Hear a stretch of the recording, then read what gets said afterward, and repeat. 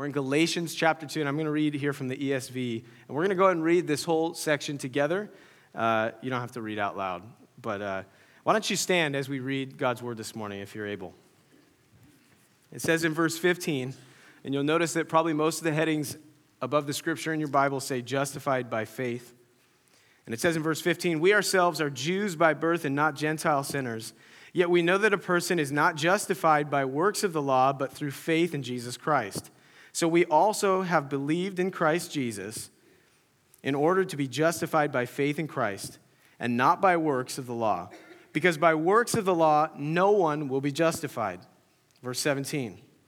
But if in our endeavor to be justified in Christ, we too are found to be sinners, is Christ then a servant of sin? Certainly not. For if I rebuild what I tore down, I prove myself to be a transgressor. For through the law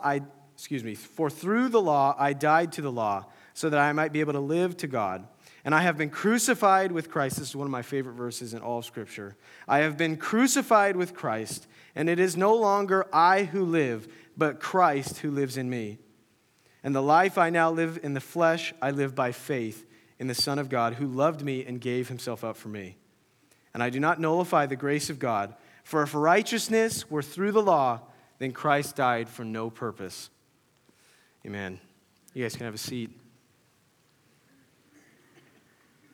So last week, we looked at the first part of chapter 2, and we saw kind of a bit of a brutal section of Scripture where Paul rebukes Peter, and he calls out Peter for the things that Peter's been doing. And, we went over that last week, and this idea that really Peter was setting a precedent that there was still division between the Jews and the Gentiles. And really, I think all of us can relate to Peter. Peter made a lot of mistakes. I love Peter because I feel like Peter. Peter was really zealous. I've been accused of being overzealous sometimes. It's okay. I'm not ashamed. You can laugh. And Peter was the guy that was like ready to throw down at any moment. He was probably a big burly guy. I don't know what Peter looked like exactly, but I would imagine he was probably like really strong and burly. He probably had a really nice, well-maintained beard, or maybe it wasn't well-maintained and that made him more manly. I think of Peter like Aquaman.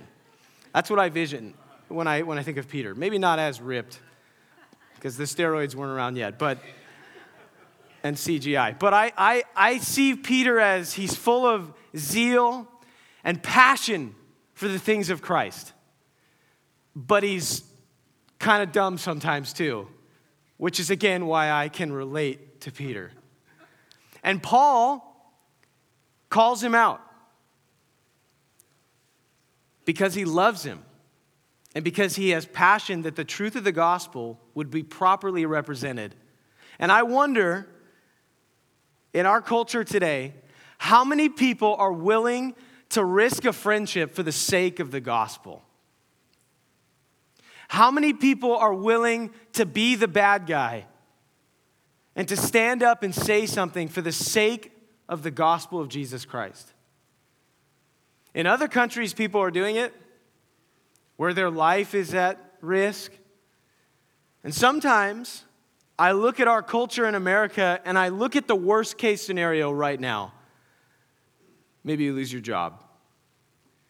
But that's probably pretty far-fetched most of the time, because it's probably most of the time just a disgruntled other employee. Or at the water cooler, you're the guy that everybody talks about. Yeah, Holy Joe. But what is the real risk? Because Paul, as well as all the other disciples, took great risks for the sake of preserving the gospel of Jesus Christ. And they were not ashamed of the gospel. And I think there's power in that passage of rebuke, because I can speak from experience that I know the people who love me the most in my life, who are close to me, and I think you have to have a relationship with somebody when you rebuke them most of the time. I think that that's the healthiest way. But I know that the people in my life who I have relationships with, the ones who love me the most are the ones who are willing to tell me the things I don't want to hear. And Paul did that for his brother. And that's not even our passage of Scripture this morning, but I think that it's important that we look at that and we look at the action that Paul took and we say, Okay. So when the truth of the gospel is at stake, maybe it's time to speak up. You know, in verse 14, Paul says, in chapter 2, 2:14, this is right where we're about to start, he says, Paul says that they were not acting in line with the gospel. How many times have we not acted in line with the gospel? And I would pray that we have people around us in our life that would say something to us if we're out of line, because we need accountability. Amen? And I think a big theme from last week as well was not to act hypocritically and to be authentic. There's a great message last week, and so as we dive in to verse 15, the first verse, let's read 15 and 16 again. It says, you and I are Jews. I'm going to read from the NLT now. I'll give you a little different taste here. It says, you and I are Jews by birth, not sinners like the Gentiles. Yet we know that a person is made right with God by faith in Jesus Christ, not by obeying the law. And we have believed in Christ Jesus so that we might be made right with God because of our faith in Christ, not because we have obeyed the law. For no one will ever be made right with God by obeying the law. So the first thing that you'll probably notice when you read verse 15 is Paul's calling the Gentiles all sinners. So, yeah, like we read that and we're like, well, that's kind of rude. You know, and you're like, aren't all men sinners? So just for the sake of clarification, Paul is speaking to the law that the Jews are under versus the lack of law that the Gentiles are under. And so he's referring to he's talking to Jews as a Jew, and he's saying, hey, you guys know that we have this law from our fathers and from God our Father, and the Gentiles don't have that law. And so he's speaking to the difference in culture because, as you know, in this time, there's heavy racism and prejudice between the Jew and the Gentile, right? And so history shows us that these people did not like each other. And that's really the whole issue that presented itself in the beginning of the chapter, is that there was division, though there shouldn't have been division. Because it's not about your race or where you come from. Freedom in Christ is to every man who would call on the name of Jesus. And so the divide needs to be eliminated. And I don't have time to touch on racism this morning, but I will tell you without hesitation that if you have prejudices this morning against somebody of a different race, shame on you. And if you were raised that way, I apologize. But shake it, move on, because it's not the heart of Jesus Christ.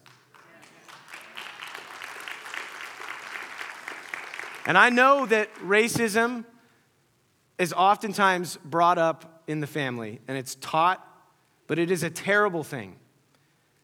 And I'll tell you that the white Jesus that we see at Christmas is not an accurate depiction. Jesus don't look like me, people. Okay? So we need to get rid of our prejudices, and that is a biblical thing that we can even see a little bit right here in this text. And so Paul says, hey, I know that we have our differences. And then what does he say in verse 16? But we know that a person is not made right with God or justified by following the law. So what is Paul saying? Well, he's saying that the Gentiles have equal opportunity for salvation in Jesus Christ. And if you're not Jewish this morning, that should excite you. I'm not Jewish. That excites me. I'm glad that I have an opportunity to be saved by the grace of my Savior, and that my race is irrelevant. And so there's this prejudice here in the culture, and Paul is saying, but that's not, your Jewish heritage doesn't save you. What saves you is the blood of Jesus. And it goes on to say, it's by faith in Jesus Christ, not by obeying a set of rules, by obeying the law. It can't be any more clear than that right there. Paul makes it black and white, clear as day, that you cannot be saved by following a set of rules. It is impossible to be saved through following rules. In the original language, 15 and 16, they're split in our translations here, but that's one thought from Paul. It's a continuous thought, 15 and 16. He's saying we cannot be saved by our works, by following a set of rules. So I talked about words in the church that we use. One of the words that we use a lot is justified. Simply put, justified is to be declared righteous. To be declared innocent, you could say. And condemnation is the opposite of justification. It's to be declared guilty. To not be innocent. Everybody with me? Okay? So justification means we've been declared innocent. We've been declared righteous. And the thing that hits me about that definition is that it's being declared. So somebody has to be declaring it. Yeah?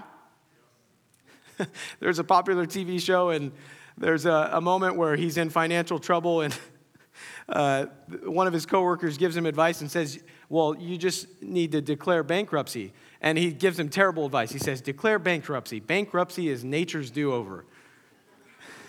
And another guy who's an accountant says, no, that's not true. And so the guy just goes into the middle of the cubicles in the office and he says, I declare bankruptcy. And he goes in his office and he thinks he's all good. He's cutting up his cards and the accountant comes in and says, hey, I just wanted to let you know that you can't just say the word bankruptcy. And he's like, I didn't say it, I declared it. Has nothing to do with this, but it is funny. That's a bit from The Office, if you've seen that show. Steve Carell is one of my favorites. He's hilarious. So there's this idea, though, that it's been declared over your life. And as you know, this morning I pray that the declaration is from God our Father, the ultimate judge, who has said, if you call on the name of Jesus Christ, my Son, you are declared righteous and holy. Christianity is not complicated. It's not. And sometimes I think we complicate it. And so we've been justified, not condemned. You know, some people have this idea of justification that it's like the judge. If you picture a courtroom, the judge, you know, how many of you guys watch like daytime TV and you watch these terrible shows where it's obviously all staged? How many people are suing their neighbor because their dog bit their cousin's son? Like, it can't happen 90 times, right? And there they are. Like, it's just happening again. Or, you know, he bought the car and she gave him $2,000 and then he wanted $3,000, but then the papers are all skewed. And these cases are always ridiculous. These are the shows I end up watching when I'm, like, sick at home. That's the only time that I watch these. It's like they're on and it's like nothing else is on. And you're like, it's slightly entertaining, you know, and a little bit comical. Yeah. I did roast Hallmark a little bit last night, but I'm sorry. Some of you were really offended by that. And so we have this idea of justification that it's like this. The judge has all these cases, and so you come to the stand and he says, okay, justified. Next. But that's not our relationship with Jesus Christ. He says, justified, now let me walk you through this process. And I will never leave you and never forsake you. And when you make a mistake, the seal that I've stamped over your life of being innocent and set apart and justified doesn't go away. That's salvation in Jesus Christ. It's not based on my merit. It's not based on how good I am or how kind I am or how many elderly ladies I walk across the street. It's not based on anything that I can do because I can't save myself. And so that's the idea of justification. A biblical justification is the idea that not only are you declared righteous, but then God blesses you, He walks with you through this life, He leads you, and He guides you like a good father. And this idea is fundamental to our Christian faith. In fact, I believe that this idea is what sets Christianity apart from every other religion that this world has to offer. From every other belief system, every other thing that man could conjure up. This is what sets you apart this morning if you are a follower of Jesus Christ. You can't earn it. Sorry, you're not good enough, and neither am I. And it sounds almost insulting at first, but it's actually the most freeing truth that you will ever come to know. Because you can stop trying to earn God's grace. Now, I wish that I could say that this morning, every person who's come to a right relationship with Jesus and understands he's the Son of God who died for their sins and they found salvation in him isn't trying to earn it anymore. But I think many of us in this room this morning are still trying to work for God's favor. We feel like when we fall short of the standard that God has put in place, that we have to somehow now rework our relationship with God. We have to work our way back. We got to figure out a system to make God okay with us again. And we treat God as if he's another human. Because that's how human relationships are, right? And I think I've said this before from up here, but how many people would continue to be friends with somebody who constantly makes mistakes and hurts you? After a while, you're like, okay, this person and I don't think it's going to work out. You know? I love him, but it's like every time I try, he just makes another mistake and he wrongs me. But that's not our God. I don't understand it, but that's the love that he has for his people, that every time you fall short, he is ready and willing to forgive. I remember about a year ago, my wife and I, we were living, we have our own place now, but at the time we were living with someone and they weren't home. And so a knock came at the front door and I looked through the little peephole. Those are like my favorite thing, because you're like, I can see you, but you can't see me. And then I can choose whether I want to answer the door or not, And I also found out, side note, if you buy a house, many of you probably already own a house, holy moly, everybody knows. Everyone knows. Discover Card knows. Visa knows. Time Warner Cable knows. Spectrum knows. And they all come.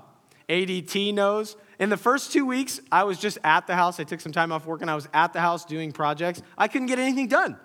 Because every 10 minutes, some other salesman is at my front door like, you really need security on this busy street. And they have their whole spiel. So it got to the point where they'd walk up to the door and I would just keep sawing. I had the ear protection on. I just pretend they weren't there. Excuse me, sir. They're trying to compete with my chop saw. I'm not even cutting anything. I'm just running it. I didn't actually do that. That's terrible. And so, what was I even talking about? I don't know. I was talking about chop saws and so we answer the door and it's Jehovah's Witnesses. It's a man and his wife. And I was like, all right, sweet. This is awesome. I love this. They didn't love it after a few minutes, but I was loving it. My dad trained me well. You don't pass this opportunity up, okay? Bring them in for coffee. They can come back. We're going to get these people saved, all right? And so they knock on the door, and it just started with me. And so he starts, telling me that we believe the same thing. And I was like, oh, okay. So we start talking and dialoguing, and the issue is always Jesus. And so I said, well, do you believe Jesus is the Son of God? And, and then, oh boy, the can of worms, right? So we started talking more, and anyways, at the end of the conversation, it was great. It was a good conversation. They were really nice people, and it was actually a really pleasant time, and it was a good theological debate. And we still pray for them, and we pray that they'll randomly show up at our new house now, and they'll probably never mind, we'll leave. But we pray that they would show up again. And but this is the point: is that at the end of the conversation, I just looked at him and I said, and his name was Paul, and I said, hey, Paul, can I ask you something? I said, why are you at my door this morning? Well, my friend's door at the time. And I was blown away by how honest he was with me. He said, because I have to. And I said, well, what do you mean you have to? Like you feel stirred by God and his love for you to be here because you love me, or you're here because you have to be here? And he said, I have to be here this morning. This is my duty. I said, okay. Well, I would agree with that as a Christian. I would say that it's my duty to share the gospel too. But let me ask you this, and this is where the fundamental question lands. If you died right now of a massive heart attack, do you know where you would go? And he looked at me in the eyes and he said, I hope heaven. I hope heaven. And I looked at him and I said, do you know that I know I'm going to heaven? And he said, well, congratulations, you're a better man than me. And I was like, well, no, I'm not. That's the point, though. I know because Jesus, who was God and is God, died for me in my place and paid the ransom that I owed. And, we ended the conversation, but I remember my wife, Natalie, and I think we went and got coffee or something that morning. It was like a Saturday. And, we just sat, and I remember talking about the interaction that we had and how depressing it was to know that those people are walking around hoping that they can do just enough to earn right standing with God. And it goes far beyond those who are in other religions, because there are some of you this morning sitting in this room who are trying to earn favor with God, and you will never earn favor with God through your works. You just won't. He already loves you. And sometimes in the church, we paint this picture like we're so lovable that God just couldn't help but love us, but that's not the case. We're the most unlovable thing ever. God loves you because he loves you. And I don't know why he loves me. I don't know why he loves you. We stink. But he loves us. It's not this idea of love and grace that God has because we're so lovable. It's because he's holy and he's righteous and he has this pure, unconditional love. A type of love that we can't understand. And it is greatest displayed at the cross of Jesus Christ. There is no greater gift, no greater move of man than to lay down his life for another. And our God took our place at the cross. If you think that you cannot be saved this morning because you've made too many mistakes, you are wrong. If you think that you've done too many things and there's no way that you could be ever made right before a holy God, you are wrong. Because you can't earn it. It's a gift. Don't you hate your friends who every time you try to do something nice for them, they're like, let me give you some money. You're like, will you shut up? Let me buy you the coffee. I have friends like that. I love them to death, and they will not let me bless them. As broke as I might be, dang it, let me buy you this coffee. And those type of friends are the worst. They never want to be blessed. They always want to buy you stuff. Now, sometimes when people want to buy me stuff, I'm like, sweet. I have no money. I will take it. But sometimes you're just trying to do something nice, and you're like, let me give you some money. And then now with modern technology, you can't get around it, because if they try to hand you cash and you give it back, they'll just Venmo you. And then it's on your phone, and then it goes to your bank account, and the deal's done, unless you send it back. I one time had one with Pastor Matthew. We were out somewhere, and it was like he wanted to pay, and I didn't want to let him pay. I was being that friend, see? And no, I paid for him, and he wouldn't accept it. That's what it was. Yeah, and he just kept Venmoing me back the money. We're at Yard House getting food for the happy hour thing, because it's like half off entrees, and we're both on full-time ministry. So we're like, hey, half off on food, let's go, And we love to eat, me and Matthew. So we can put away some food. And it was like we racked up $30 or something, which at a happy hour is impressive, okay? That doesn't sound like a lot, but we got a lot of food. And so we just Venmoing each other back and forth. Like, neither of us would accept that the other one was going to pay the bill. And sometimes I think that's how we treat our relationship with God. We're like, no, let me work a little more. Let me just do this. Can I do, if I do this, though, I'll clear my schedule and I'll do this, and this, and then I'll have favor. The problem with that system is that it's unending. Because you are going to mess up again in like 20 minutes when we're out of here. You're doing good right now because you don't have to talk. If you're me, I'm like, yeah, I'm chilling, dude. in church, I'm holy, and then I leave and I say something and my wife's like, what? And I'm like, I know. I shouldn't have said that. Sorry. Wives are good for that. And I mean that in a positive light, okay? Calm down, jeez. I appreciate that my wife calls me out on stuff. Everybody was like, oh, he's in trouble. She's coming to second service, so. And we filmed this one, so. Viewing obedience as necessity for salvation is actually against the gospel. Can I say that again? Biblically, viewing obedience to rules as a requirement for salvation nullifies the gospel of Jesus Christ. You can see that in Galatians, in Colossians, and more. Salvation is based wholly on God's unmerited favor and grace, not on the believer's performance. Jesus came to seek and save those who were holy. Nope. Jesus came to seek and save those who were lost in their sin. Jesus hung out with tax collectors, prostitutes, you name it. That was his crowd, man. He had his brothers, his disciples, but he was not afraid to walk into a crowd of people that were utterly against the things he was teaching and love them and show them grace and guide them towards the truth of the gospel. And sometimes as a church, and I don't mean Living Truth, I mean the church, we miss that.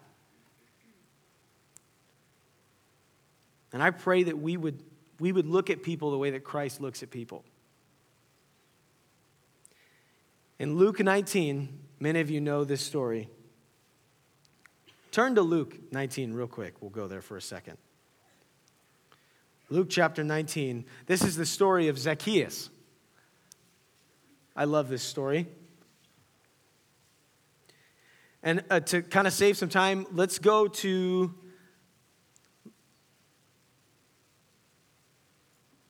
verse 5. Well, here, let's just read it. Luke 19, verse 1. Jesus entered Jericho, and he made his way through the town. And there was a man named Zacchaeus, and he was the chief tax collector in the region. And he'd become very rich through cheating. And he tried to get a look at Jesus. I love this. But he was too short to see over the crowd. So he ran ahead and climbed a sycamore fig tree beside the road, for Jesus was going to pass that way. Verse 5, when Jesus came, he looked up and he saw Zacchaeus, and he called him by name and said, Zacchaeus. And he said, quick, come down. I must be a guest in your home today. Okay, so first of all, what is going on? If you're Zacchaeus, you know you're a little cheater. As Alistair Begg so graciously puts it, the little cheat was up the tree. He had been ripping people off, taking advantage of the system that he was overseeing. And here comes Jesus. And I love this because Jesus is God. So Jesus knew Zacchaeus would be there. I love that. Like the coolest thing in basketball is when like somebody does a no-look pass. They're just like, and you're like, you never knew. Wouldn't it have been so cool if Jesus was just like, Zacchaeus is up here. He's like, Zacchaeus, get down. Didn't even look. That would have been cool. I don't know why Jesus didn't do that. Maybe he did. I don't know. But it does say he looked up, so we'll take it. But Jesus knew he would be there.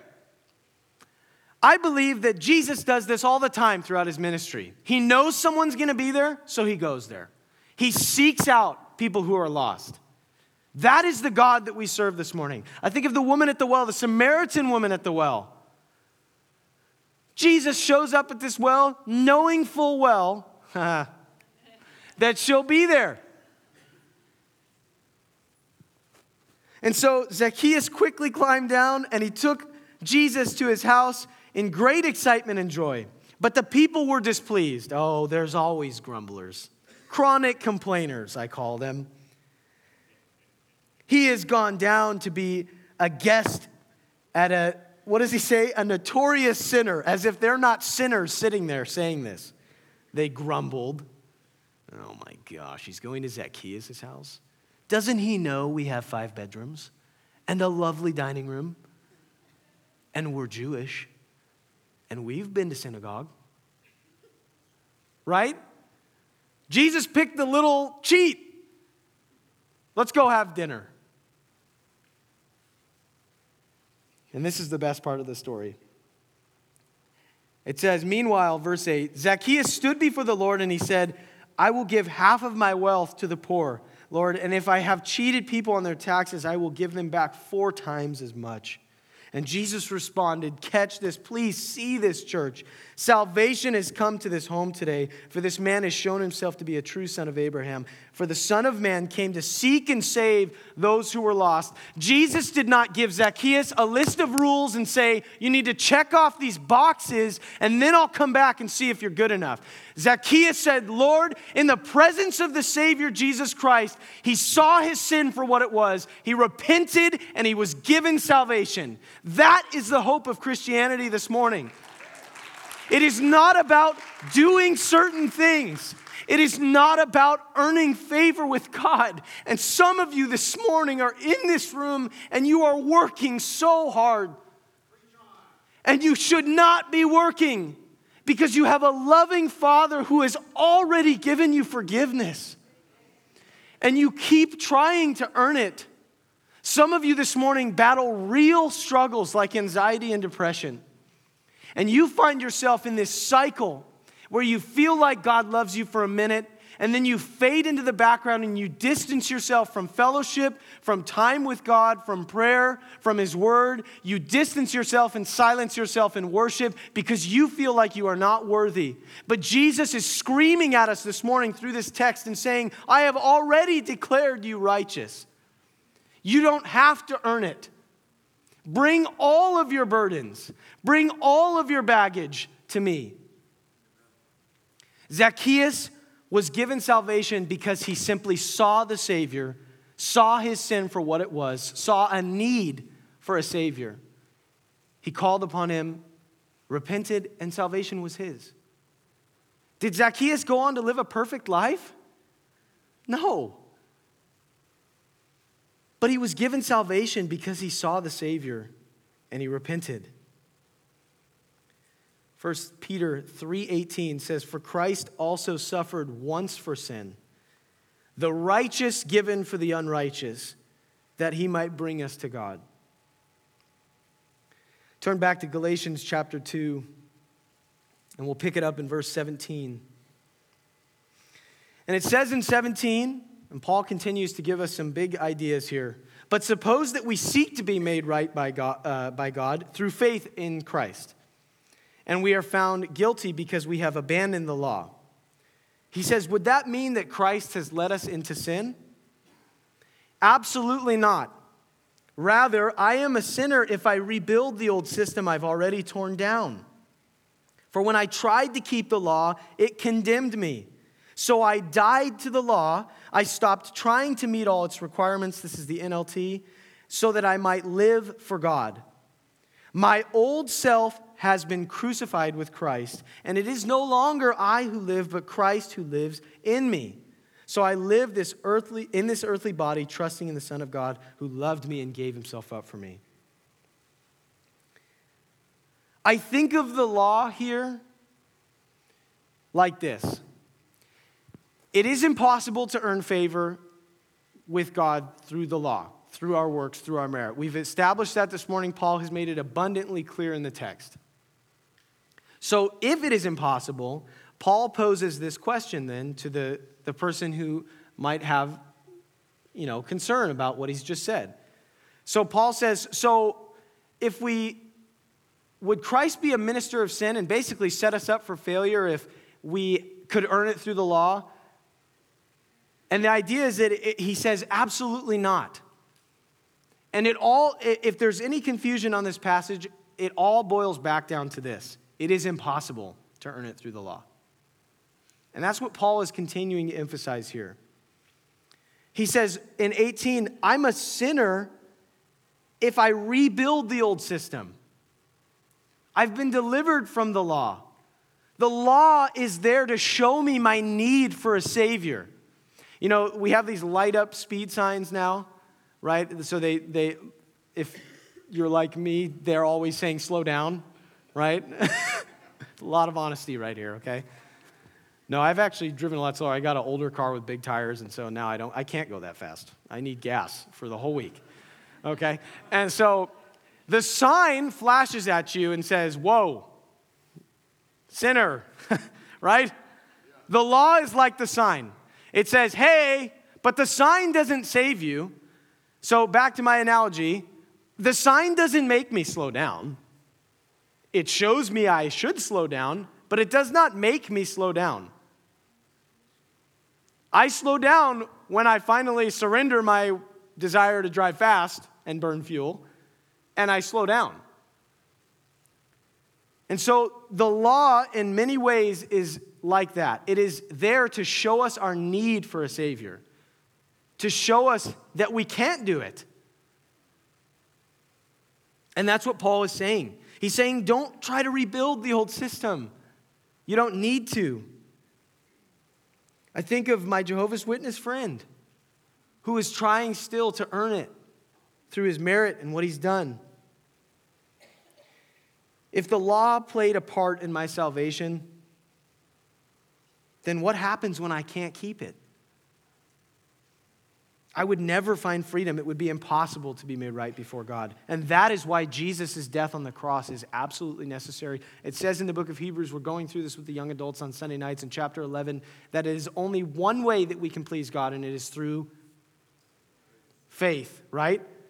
Now, my iPad just died, and the rest of my notes were on there, so that's okay. They're on my phone, actually. I thought I charged it last night. It was one of those things. And so there's this idea in the text. Paul is saying it's through faith. The author of Hebrews says it's through faith that we please God. There is no other way. Now, it says in verse 20, my old self has been crucified with Christ. I've been crucified with Christ. The call on the life of a Christian is a life of cruciformity, conforming to the cross. Jesus says in the book of Matthew that if you want to follow me, you got to take up your cross. There's this idea that the life that we now live is in view of the cross, dying to self. But cruciformity in Jesus does not end in death. It ultimately and fundamentally ends in glorious resurrection for the believer. It is a call to die to self, to have ultimate life in Jesus Christ. And if you understand that this morning, and you have come to a place where you have found salvation in Jesus Christ, that is fundamental for you this morning. We must realize then that a gospel-driven life, please hear this, inevitably leads to a crucified life. A gospel-driven life inevitably leads to a crucified life. That means that I die to myself, I die to my own wants and desires, and I live for Jesus. To be crucified with Christ, I love this. This was in a commentary that I read this week. To be crucified with Christ does not mean that we stop living. It means that Christ lives in us. And we find true life through living a crucified life. There is freedom in surrender. There's all these oxymorons in the scriptures. If I told that to somebody who has no concept of the gospel, they would think I was nuts. Because in every worldly example where you talk about, battles and war, surrender doesn't usually mean freedom. You look at the Old Testament, when armies surrendered, it usually was not good for the army that had just surrendered. It meant that they would be taken into a new land. You can see this in the book of Daniel. Daniel's life. Babylon takes over and they have to surrender to Babylon, and then there they are. They're now slaves to Babylon in captivity. This single verse in Scripture, I don't think there is many other verses that more accurately describe what it is to live the Christian life. It is now Christ who lives in me. And this life that I now live in the flesh, I live by faith in the Son of God who loved me and gave himself up for me. That's the freedom that we have this morning. That truth sets you free this morning. Free from the baggage that you have carried around for however long. Paul says in the book of Philippians, chapter 1, verse 21, for me to live is Christ and to die is what? Gain. It's even better if I die. Because he understands where he's going, because he has assurance because of what Jesus has done. And that is your hope this morning, church. It's not a faith in some random message. It's faith in a God who loves you and gave himself up for you and keeps to his promises. He is sovereign, he is righteous, he is holy. You know, our world uses the word faith a lot, right? How many people have you talked to who are not Christians, and when there's something terrible that happens, they say, we just got to have faith. We just got to have faith. I believe that they mean well, but your faith is only as valuable as the thing in which it's placed. If I put my faith in my car and it breaks down tomorrow, that's not a very good faith. And it's 22 years old. So there's a lot of variables there. But when I put my faith in a perfect God who is righteous and holy, that is a legitimate faith. That is a faith that will carry me through trials. That is a faith that will continue to persevere through the ups and the downs, the highs and the lows of this life. That is one of my favorite songs we have been doing lately, Highs and Lows. I absolutely love that song because I can resonate with it so much. Because some days I am like David in the Psalms. You turn the page and on one page David's like, I love you, God. Thank you. You are so great. I love you. Everything's great. And then you turn the page, I'm paraphrasing obviously, and then David's like, what happened? God is gone. Everything's done. I have no hope. And I'm like, yep, I do that. Thanks, Dave. That is my life sometimes. But my faith has to be built on something much greater than my emotions and what I feel. And I'm afraid that in many Christian circles today, that is what is being taught, what you feel. Your feelings are not the voice of God. God's voice is God's voice. And he speaks in different ways, and sometimes you will be stirred through your emotions. But if we go with every turn of our emotions, it's going to be a disaster. We have to be steadfast. And this is really the question that I pose before the church this morning. Do these truths in the Scripture, the idea that I cannot earn it, that I don't deserve it, but yet he gave himself away, that is the kind of love that our God has for us this morning. Do I allow that truth to determine how I live my life? I can know that truth, but until I walk in it, it is meaningless. I have to trust in that this morning and walk in it. And that means that when I leave this building this morning, maybe for some of you, this is a fresh start this morning to say, I am going to stop trying to be good enough because I'm going to continue to fail. You will be stuck in this vicious cycle where you feel good, you're not good. You feel good, you're not good. But that's not Christianity. Christianity is built on a truth that stays constant through every up and down in this life. And your feelings and your emotions are valid, but they do not dictate who God is or where you stand in relationship with him. When we fail, do we look to these truths for hope? Or do we fade into the background? I think some of us have a terrible tendency to do that. When we make a mistake, we distance ourselves from the very God who's calling on us to come closer. And some of you this morning are carrying guilt from a decision that you made years ago. For some of you this morning, it might have been an abortion that you had, a previous marriage or relationship, mistakes that you made within a relationship, drug abuse, addiction, pornography. There are weights and guilt that you're carrying this morning. And the call on our life as Christians is to lay those burdens at the feet of our Savior, who has already given himself up for us and saved us. That is the type of faith that we have. It is not some sort of random chance, and hopefully we are good enough. If you've called on the name of Jesus this morning, salvation is yours. You've been saved. And we know that, it's not open-ended in that sense that James talks about how good relationship with God calls for good works. But it is not your works that save you. Simply put, if I love my wife, I seek to do things that are good for her, not bad for her. On a greater scale, if I love Jesus, I will seek to do things that please him and not the opposite. But I have to understand that I'm going to fail. I heard Francis Chan speaking, and we can have the band come out. And he was talking about, prayers after the service.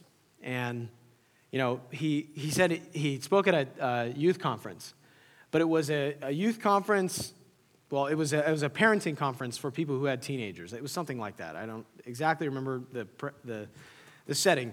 But I know that this is what happened, is that Francis Chan had multiple people come up to him and they said, "Can you pray for my son, Derek? He smokes a lot of weed, and I'd really prefer that he didn't do that, and I really love him to just get rid of this addiction that he has."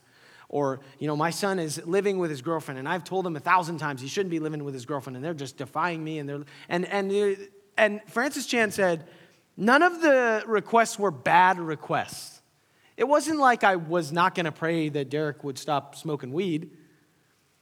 But, and I love this, Francis Chan said, "I suppose that a better prayer would be that Derek would love Jesus more." Because if Derek loves Jesus more, then he will not want to do things that are against the heart of God.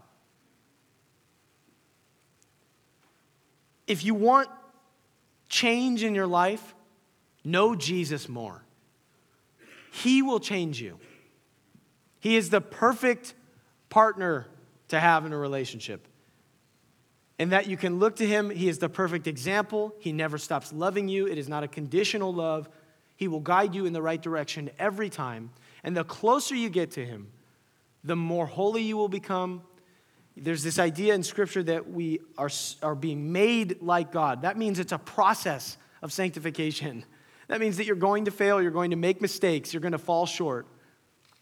And as we close with this song this morning, the bridge says, "I may be weak, but your spirit is strong within me. My flesh may fail, but God, you never will. So give me faith to trust what you say." What we read this morning. I pray that when we sing these songs, we would pray them. That we would make it our prayer this morning as a church. As we sing right now, give me faith to trust what you say. To know that you're good and your love is great. And I'm broken inside, so God, I give you my life. That's the lyrics that we're about to sing this morning. And I pray that we would not just sing them because we know them, but we would sing them to a God this morning who hears us, who is righteous, and desires to do that very work within our heart. Amen? Amen. Let's worship together.